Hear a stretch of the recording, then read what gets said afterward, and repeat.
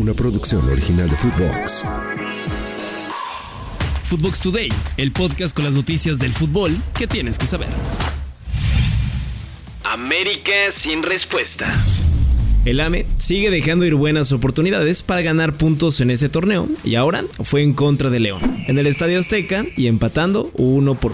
15 han sido los puntos que América se ha jugado como local y solo ha conseguido 8 de esos 15. Números bastante flojos tomando en cuenta los de la apertura 2023. Federico Viñas aplicó la ley del ex y marcó para la Fiera al minuto 58 del partido.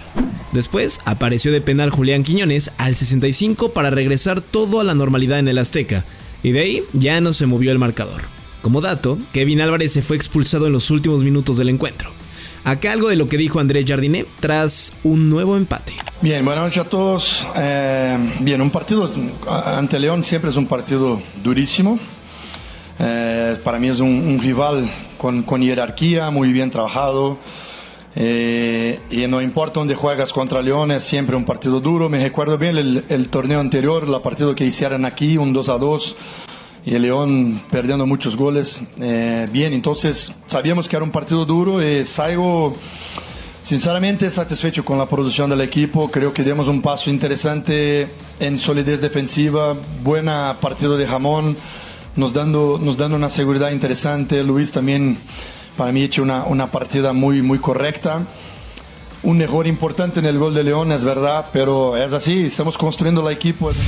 Los de Coapa quedan quintos en la tabla con 8 puntos y León en el lugar número 8 con 7 unidades.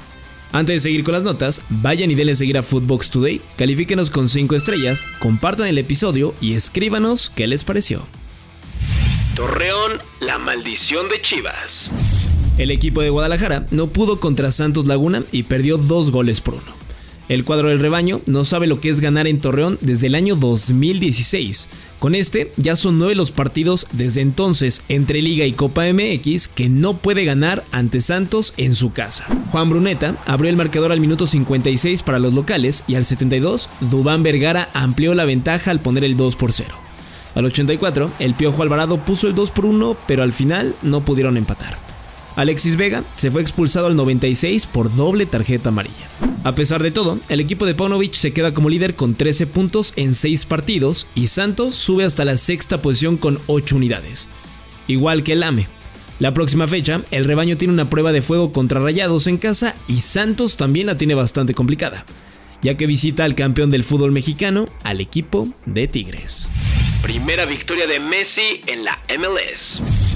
Lionel Messi ya debutó en la Major League Soccer con el Inter Miami y lo hizo con una nueva victoria al derrotar 2-0 al New York Red Bull en el Red Bull Arena.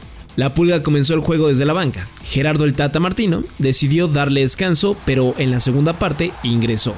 Mucha gente ya coreaba su nombre para verlo en acción. Al minuto 37 del partido, Diego Gómez adelantó la visita en Nueva York y al 89 apareció el genio argentino con un nuevo gol para los registros y su primer tanto en la Liga Norteamericana. Su equipo sale del fondo de la tabla en su conferencia con 21 puntos y esperan que con Messi y compañía puedan remontar y meterse a los playoffs del torneo. Una prueba bastante complicada. Resultados en corto. Antes de despedir el podcast van los resultados más importantes del día. En la Premier League, el Arsenal y el Fulham empataron 2-2. El Manchester United derrotó 3-2 al Nottingham Forest y el West Ham United 3-1 al equipo del Brighton con Edson Álvarez jugando como titular. En la Liga de España, el Mallorca del Vasco Aguirre cayó derrotado 3-2 ante el Granada. En la Ligue 1 en Francia, el PSG venció 3-1 al Lens con un doblete de Kylian Mbappé y un gol de Marco Asensio. Y finalmente, en la Liga MX, Atlas y Toluca empataron en un muy aburrido 0-0. Eso es todo por hoy, nos escuchamos hasta mañana. Chao, chao. Footbox Today. Una producción original de Footbox.